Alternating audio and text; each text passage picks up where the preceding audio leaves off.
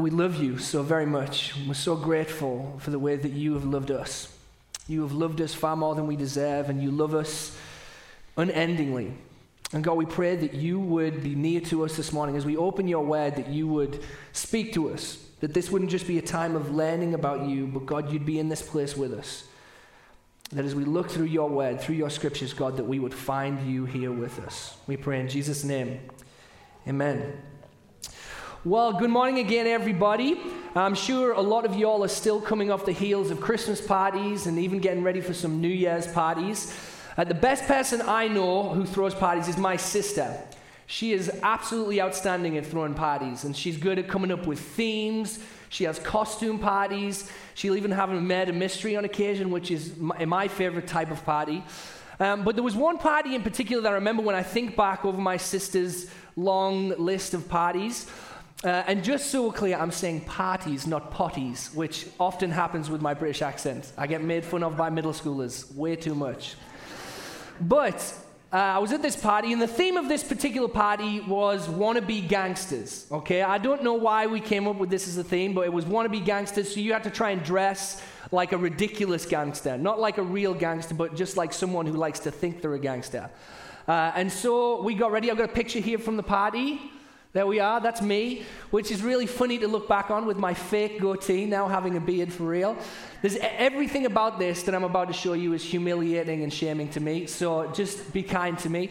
But we were getting ready, and I had this brainwave right before the party. I thought, you know what the most gangster thing ever is being bald, which is ironic now, really, but I thought if I were to look bald, then maybe I'll be like a real gangster. But I didn't want to shave off all my hair because I like my hair. I miss my hair. And so I thought what I'll do is I'll wear a hat, but I will shave my sideburns down so it looks like I'm bald. And then I can have the appearance of looking bald. So I decided to do that. So I got a razor and I trimmed this one, and then I trimmed this side, and I thought, this one looks a little bit higher. So I trimmed this one some more. And I was like, now this one looks higher. So I trimmed this one, and then I trimmed this one, until there was no sideburns left. And so now I go to the party, and I've got this hat on top, trying to hide the fact that my sideburns are completely gone. And I don't even think anything about this. I just think, cool, I look gangster. I did not look gangster, as you can see by the picture. So we're at the party, I've got the hat on there, and eventually I'm getting a little bit too warm, and so I take off the hat. And what I thought was totally normal, everybody else in the room froze and said, "What have you done to your hair?" And it looked a little something like this. I unfortunately didn't have a picture to show you tonight of what it looked like, but it was exactly like this guy on the left. And as you can see, that's wrong. That's wrong. So they were asking me, my sister was so embarrassed by me, she said, "You have got to go shave that off immediately. You need to get a haircut." So I did go and get a haircut the next day, which was the beginning of the end for me, because it never grew back.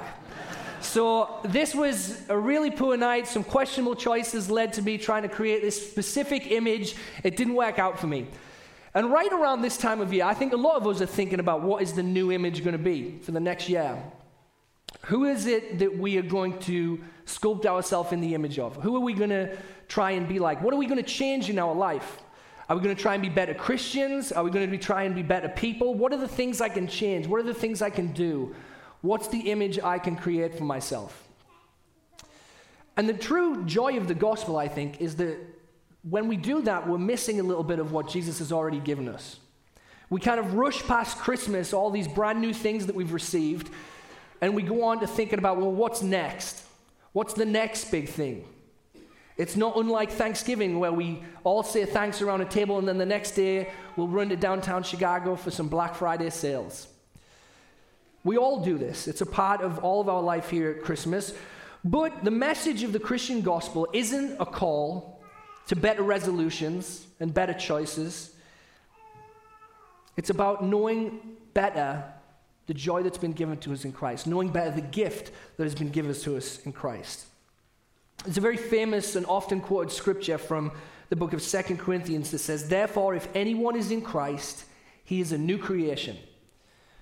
Gets said a lot, but what does that mean? What does it mean that we are a new creation? What is it that God has done for us that makes us a new creation? So for the next 2 weeks, we're going to take a little bit of a look at this passage in 2 Corinthians 5. We're going to talk about what it means to be new. What is it that God has given us? How has God changed us? And what does this mean for our futures? So we're going to jump straight in. And today we're just looking at verses 17 through 19 together. And we'll finish this up next week as well. But if you will, go to 2 Corinthians 5 with me. And we're going to look at 3 gifts that we are given by Christ. The gift of newness, the gift of grace, and the gift of ministry. Would you read this with me? It says, "Therefore, if anyone is in Christ, he is a new creation. The old has passed away, behold, the new has come. All this is from God, who through Christ reconciled us to himself, and gave us the ministry of reconciliation. That is, in Christ, God was reconciling the world to himself, not counting their trespasses against them, and entrusting to us the message of reconciliation." The first gift I think we see in this passage is the gift of newness. The gift of newness. Now, I have started to notice in myself as I've got older that the things that I want for Christmas have changed a little bit.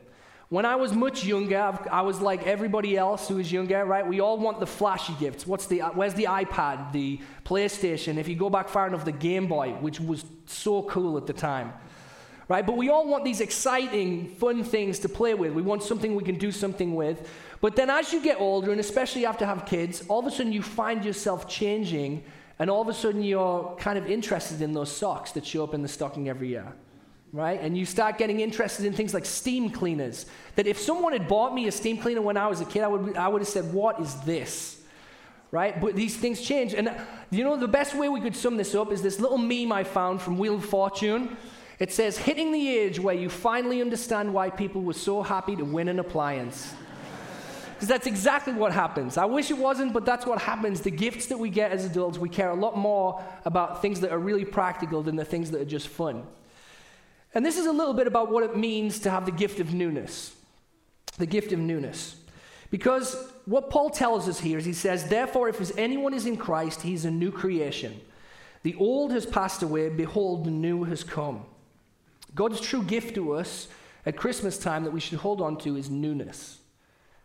It's newness. The old is gone and the new has come. Now, I want to frame this letter a little bit for us because sometimes we don't always realize who are these people that Paul is writing to. What's going on in this letter? Sometimes we just kind of imagine he was having some quiet time with God and wrote down some thoughts. But this is a letter written to a specific group of people who lived in Corinth. Corinth was this very multicultural area. There was all kinds of beliefs and ideas. And Paul had already written one letter to the church there. He'd been a part of founding the church in Corinth. And as they became to know Jesus, there was a lot of brokenness. There was a lot of mess. There was a lot of crazy things. And so Paul wrote the letter of 1 Corinthians that we have in our Bible to try and help them navigate some of that. Try and talk through what does it mean that you have Jesus? How is that going to change the way you relate to one another and care for one another? And then Paul goes on to his journeys and he travels all around. But Paul hears eventually that there are still some things in Corinth that need to be worked out. So he writes a second letter. Now you might imagine that because he's already written one letter to them about Jesus, that this time he's going to talk about something new. Because he's already told them a lot of things about Jesus. He's already told them about what he's done. So what are they going to move on to now? They don't move on. Paul says the same things. Paul wants to remind them again of who Jesus is and what he's done for them. And this is the context in which he's saying, you're a new creation, right? He's not saying anything brand new. He's saying something that's already been said so that they will hear it better. None of us should ever move on from that message of the gospel. None of us should ever move on from what Jesus has done for us, what Jesus has promised to do for us.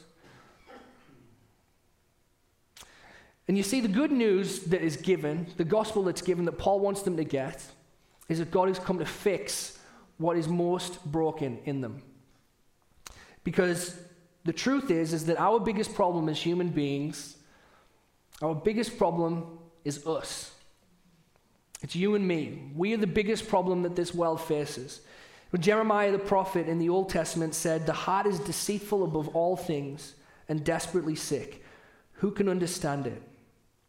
We're all of us born in this world with broken hearts, with hearts that can be tricked, with hearts that long for things that they shouldn't.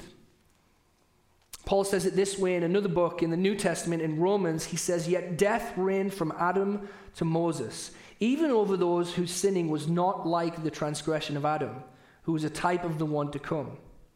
See, the brokenness that began with Adam and Eve, even though we went there, and even though we didn't do exactly what they did, that brokenness spread through all of us. And so now there's a lot of brokenness in every human heart. You really don't need to look any further than the news now to see the brokenness that exists all around the world in every human heart. But the good news is God's come to do something about that. The beautiful story of Christmas, of the gospel, of everything about Jesus is that he is God come to fix our problem. Not his problem, our problem. God came to take that old heart, that broken heart that Jeremiah talks about, that is deceitful above all things, and replace it with a new heart. Paul explains a little bit more about this in the letter of the Ephesians. This is what he says in chapter 4. "That's not the way you learned Christ, assuming you have heard about him and were taught in him, as the truth is in Jesus, to put off your old self, which belongs to your former manner of life and is corrupt through deceitful desires, and to be renewed in the spirit of your minds, and to put on the new self, created after the likeness of God in righteousness and holiness." See, Paul tells us in this passage what the old is and what the new is. We've already been told in 2 Corinthians 5, our passage for today, that the new creation comes because the old has passed away and the new has come. So what is the old and what is the new? I think Ephesians tells us. It tells us what God's gift of newness is to us. Put off your old self. And then he unpacks what it means to be new. He starts by talking about desires. Put off your old self, which belongs to your former manner of life and is corrupt through deceitful desires. So what are old desires and what are new desires? Have you ever wanted something so badly? You have been so certain that this will make your life complete if you just get this one thing. Maybe it's a relationship. Maybe it's a certain status at your job. Maybe it's a family. And you're so fixated on it. But then sometimes when you get the things that you long for, it's not what you imagined it to be. Sometimes the things that we chase in this life, when we finally attain them, we find out that it's not that great. That it doesn't fill up all the hole. It doesn't take away the brokenness within us. And they can be amazing, good things, wonderful things, but it doesn't solve our problem. That's an example of a heart being deceitful above all things. Our hearts convince us, our emotions convince us, our experiences convince us that what we really need is X. If we can have this, if we can have the right job, the right family, the right experiences in life, then all of this stuff within me will be fixed. But unfortunately, it's not true. And imagine it on a spiritual level. The things that we chase to find spiritual satisfaction, the things that we go after that don't satisfy. But God gives us new desires. He changes our heart. He tells us about the things that do satisfy. And he brings us to the one who is the one we need most, which is himself. See, you and I were made for God. Everything about us, our emotions, our experiences, the way we think about the world, all of that was created by God, sculpted by God for himself. He wanted you to know him and to experience his love and his power and his grace. And so he gives us a new heart so that we can. He rescues us so we can know that. He creates a life for us that pleases him and that blesses others. What about new minds and old minds? What does that mean? Paul says, be renewed in the spirit of your minds. Now, I have no shortage of stories about the old mind in my life, of the ways my mind has been broken. And if I was to empty the contents of my thoughts from just, let's say, the last 3 days onto the screen, I probably wouldn't be able to look most of the people in this room in the eye. Because there is all kinds of brokenness in our minds, the way we think about people, right? Sometimes we think very selfishly, very bitterly. Sometimes we think thoughts that we shouldn't, about greed, about lust. There's all manner of ways in which our mind can unravel itself. And for me, the most pointed way I've experienced this in my life is through anxiety and depression. For me, that is a mental struggle.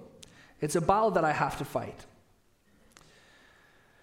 It's a part of my broken mind that needs to be renewed. But God loves me so much. He is so faithful to me that he has given me a new mind in Jesus.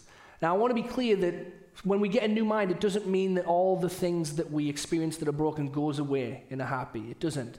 In fact, a lot of people throughout Christian history, preachers and pastors and people who love God and have studied his word, continue to struggle with anxiety and depression throughout their life. But what the new mind does offer you are some new thoughts to get mixed in there, to bring hope. See, the new mind gives me hope because it reminds me of a God who is with me, that I am not alone, I am not abandoned. He gives me a new mind that is reminded that God's love for me will one day liberate me from all the brokenness within my heart and mind. And what a day that will be. It reminds me that God has power to make a difference in my life, even in my thought life. So it gives us hope. The new mind gives us hope that we don't have to be defined by the brokenness of our minds. And he gives us a new likeness. He says at the end of this passage in Ephesians, created after the likeness of God in true righteousness and holiness. See, you are created in the image of God, but unfortunately there's a lot of things that can happen to us that kind of mar that picture. Imagine a painting by Van Gogh, Starry Night, and it got ripped right down the middle. It was stained, it was broken. That's kind of what has happened to the image of God within each of us. Through our experiences, through things that people have done to us, the image of God within us gets broken down. It gets obscured. But praise God that he decided to send the original painter, Jesus, to come and restore that picture in you and me. That baby in the manger is the one who made you and I, who has come to make us new again, to create us in the likeness of God, in true righteousness and holiness. To restore this amazing picture within us that tells the world about who our God is. And you know, even if you are the most messed up and broken person in the world, that when you come to know Jesus, he will make you a perfect image of who God is. You know why? It's because despite all of our sin, God has shown us grace. So when someone hears your story, which is so important, no matter what it is, everything that God's done in your life is so important, because when people see it, they will be shown a picture of a God of grace who loves people and cares for people. Sometimes people in this world need to see a God of grace who gets into the mess and rescues people more than they do this other fictional imagination of Jesus, of this ultra-holy man who none of us can be like, because we can't. But he was who he was so that we could become like him. So what we really need is grace. We need the gift of grace. We need a gift of grace. Now, not too long ago, I was asked to be a part of my first funeral as a member of staff here at Chapel Street. And the one thing in particular that really made me nervous about this was I had no funeral clothes at all. I didn't have a suit. I didn't have anything I needed. And I thought, I'm probably not going to do a great talk, so the last thing I want to do is show up not looking ready, right? Because at least if I look good, maybe they'll be merciful to me when I ruin this family event. So I went out to try and buy a suit. I was looking for a suit, and I had no idea before this how much a suit costs. I thought, $30, I'll get a nice new suit. Right? You all laugh because it's stupid, and I didn't know that. But I went and I was looking and I was getting through the coat racks and everything, like the jacket alone is like $100, and I'm looking, maybe this is just like the fancy people's jackets. It was all jackets. So I'm looking and I don't know what to do. I'm thinking, should I sell one of my kids? Maybe I could buy the jacket then. But right then I run into our co-director of high school, Miss Gretchen Gilbert, who's over here. And she says, what are you doing? You buying a new suit? And I was like, well, I'm trying to. And over that course of conversation, I explained to her, yeah, I don't really have the money for a new suit, but I'm doing this funeral. I really would like to dress appropriately so I could honor the family, so I don't stick out. And she kind of walks away for a little bit, and eventually she comes back to me and she says, hey, I want to get you that suit. And at that moment, I knew what grace was. Because it was not Gretchen's problem. It had nothing to do with her. It wasn't her suit that she needed to get. It wasn't anything like that. She did that out of total grace and love. to help someone else. She paid out of her own pocket to help me with my problem. And that is a picture of what Jesus has done for you and me. He has paid out of his own pocket to rescue us and redeem us. Goes on to say in 2 Corinthians 5:18, all this is from God. All of this is from God, who through Christ reconciled us to himself and gave us the ministry of reconciliation. That is, in Christ, God was reconciling the world to himself, not counting their trespasses against them. See, what this means, this newness that we've been given in Christ, that he has paid for, it means that we can't do anything to earn it. We can't do anything to be deserving of it. It only comes by grace alone. And that means for you and I in our living is that we should stop our striving to try and impress God. We should stop these compulsive needs to make resolutions that we think are going to make us better Christians. Around this time of year, Christians tend to say, well, I'm going to pray more this next year. I'm going to find more places to serve. I'm going to serve twice as much this year. I'm going to read through my Bible in a year. I'm going to. How about what Jesus has already done? You do not need to impress God. You do not need to convince him that you're worth saving. He has already, before you even had an inkling of it, decided to love you and value you and pay the highest price to win you. Romans 3 tells us all have sinned and fall short of the glory of God and are justified by his grace as a gift through the redemption that is in Christ Jesus. There's not one of us that can say that we have got it all together. But Jesus is telling us this is a gift to you. It's my gift to you, my son. Reconciliation. It's all of God. Grace creates our newness and grace sustains our newness. It creates our newness because it was God's idea. It wasn't ours, it was God's. You see, to be made new was all God's idea. He dreamed up the plan, he put the plan together, he executed the plan, and he was the plan. He was the one that was going to come and reconcile us to himself, to bear it all for us. And this is important because if you think that your effort and your ideas is what draws God towards you, then very quickly you're going to find yourself worrying that God doesn't like you very much. Because if it was your idea and all your stuff that got him to come in the first place, as soon as you mess up, well, then maybe he goes away. Because if you were the one that brought him in, you are the one that can send him away. But this book tells us a way better message than that. It tells us the message of a God who decided to love us when we were unlovable, who decided to give himself for us even at that very moment when Adam and Eve did what they did. No matter how broken we got, God was dedicated to reconciling us to himself. And reconciling is this very important word in this passage. Reconciling Greek is a word katalasso, which means to be made totally new. Right? Reconcile means being changed from one thing into another in this context. That's what newness is. When God reconciles us, when he forgives us and shows us mercy and draws us toward himself, we go from being what we were into something that is brand new. An image bearer of God. A son or a daughter of God. If you are in Christ, then you are sat, whether you feel like it or not, in a place of total intimacy with Jesus. You can ask him anything you want. You can talk to him about anything you want. You don't need to hide anything because he has chosen to love you and to be your father, to be the one that cares for you. All this is from God. But grace also sustains our newness. Paul says, in Christ, God was reconciling the world to himself, not counting their trespasses against them. Can I tell you this morning, you can't out-sin God's grace? There's nothing that you can do at all, ever, that would convince him that you're not worth loving. No matter what it is. And I need to remind myself of this. I need to remind myself that God doesn't count my trespasses against me, that he has already reconciled me to himself, knowing full well every sin I will ever commit in my life. He's already done it. And when I remember what he's already done, I can be better assured of what he's going to do in the future about my brokenness.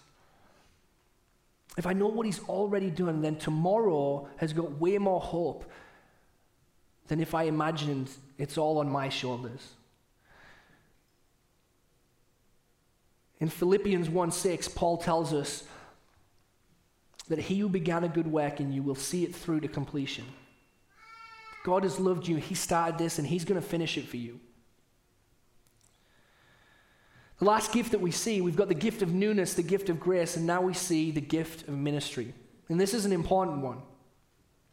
He says to us in verse 19, entrusting to us the message of reconciliation. Adding on to what he's already said in 18, that Christ has reconciled us to himself and gave us the ministry of reconciliation. Ministry, meaning serving others and getting involved in sharing our lives with others, is a gift from God. It's a gift from God, and it's a part of our newness. It's a part of what it means to be a new creation. I was listening to a pastor talk about this passage this week, and what he says is if we focus on a message about Jesus that is all about how he saved us, but doesn't mention what he's called us to, then it's a half gospel. The gospel becomes a half gospel if we don't consider our mission as much as our salvation. If we go back to Ephesians 4 that we've already talked about, where Paul tells us about the new self, we read this in verse 25 through 32. And this is a longer passage, but I want you guys to listen as we go through this and think about what kind of person do you become in Christ. Therefore, having put away falsehood, let each one of you speak the truth with his neighbor. For we are members one of another. Be angry and do not sin. Do not let the sun go down on your anger. And give no opportunity to the devil. Let the thief no longer steal, but rather let him labor doing honest work with his own hands, so that he may have something to share with anyone in need. Let no corrupting talk come out of your mouths, but only such as is good for building up, as fits the occasion, that it may give grace to those who hear. And do not grieve the Holy Spirit of God, by whom you were sealed for the day of redemption. Let all bitterness and wrath and anger and clamor and slander be put away from you, along with all malice. Be kind to one another, tender-hearted, forgiving one another as God in Christ forgave you. The thing that I notice about everything new in this passage, this new self, these new behaviors and new attitudes, is that all of them exist for someone else outside of me. All of them are intended to build others up, show grace to others. He starts saying, speak the truth to your neighbor. Be honest with them. Be clear with them. Work honestly so that you may have something to share. Work so that you can then bless others. Speak in ways that give grace to those who hear. I'm not good at that one. Be kind to one another. Forgive as Christ forgave. All of this is a list of ways in which we are changed so that we might give grace to others, be kind to others, bless them, serve them, love them. See, all of this that God has done in Christ, what he's given us in his Son, is not only a gift of being reconciled to himself, but the gift of now being able to bring reconciliation to others as well. We are completely changed so that we can lead others to change. The gospel isn't just good news for me and you, it's good news for everyone. And if we do not share it, then who will? So, who are the people in your life that need Jesus right now? And by that, I don't just mean hearing the story of Jesus, although that is a wonderful start and the heartbeat of what we want. It's about people who need Jesus' grace and mercy that you can go give to them. Serve a family in one of countless ways. I could list off a whole bunch of things that you could do, but I think probably you're a lot more creative than I do because you know the people in your life that need Jesus, that need hope, that need mercy, that need love. And you have been filled with the Spirit of God and the gifts of the Spirit so that you might be a picture of grace to the world around you, so that you can be a chapel on your street. You exist for your neighbors. That's why we care about that here at Chapel Street, is because we know what God has done for us and we know what God has called us to do for others. We want to be a chapel on our street. We want to love our neighbors because that's what it means to follow Christ. To tell others that they are valued and significant in God's eyes, that he's given everything for them and stands ready and willing to bring hope into the darkest places of their lives. There's a numerous bunch of ways you can do that here, even in church. You can serve with the student ministry. You can serve with kids ministry. You can serve with Masterpiece and give love to kids that desperately need it. Students, you can serve and find ways to serve in your schools. You can be a part of Buddy Break. You can be a part of being a greeter team, who, by the way, are the first people that new people will see when they come into this church. So that job absolutely matters and is an amazing way to serve others, because you will get to be the first picture of grace that people see. You can dive in one of 100 ways, but the point is, find something. Find something that's consistent and that's needed, because only you can fill it. Every year, even though I'm an American now, I like to look back on the Queen's speech, because she does a speech for Christmas Day. And this year, the Queen talked a lot about the brokenness that's been going on in England with Brexit and different things like that. And she chose to say something that I think was very biblical. She said, "Little actions can bring change and hope." That's very biblical, because choosing to live on mission is really just a string of small choices and small invisible things that you do to bless your neighbors and love your neighbors. And when we do that together as the body of Christ, it will transform the place in which we live. I totally believe that Chapel Street can be a part of transformation in Batavia, in St. Charles, and Geneva, because that's what happens when we all follow Christ together and serve our neighbors. We're already seeing it happen. We're not even just seeing it happen here, we're seeing it happen overseas with people like Elise West. The change that's coming. My own story began really with small things that were done for me that changed the direction of where I was headed in life. I want to show you a picture of me when I was 16, 17. Look at all that wonderful hair. But the guy on the left here that's kind of leaning in the blue shirt is a guy called Toby Tull. Toby is an American, and when he was in college, felt like God had called him to come and serve youth in England, to come and serve middle schoolers and high schoolers in England. He didn't go with an organization. He just felt this is something that God had called him to, and so he set up this whole year-long mission project that he could come be a part of by serving in a low-income estate to help kids there. And over the course of his time in England, I ran into Toby. And when you run into an American and you're British, you want to know them really well, because Americans are interesting. They say lots of weird things. So I got talking with him, and at that time I'd been raised in a church, but I didn't have any interest in church. I didn't really want to be there. I thought it was a snooze fest. I wasn't interested.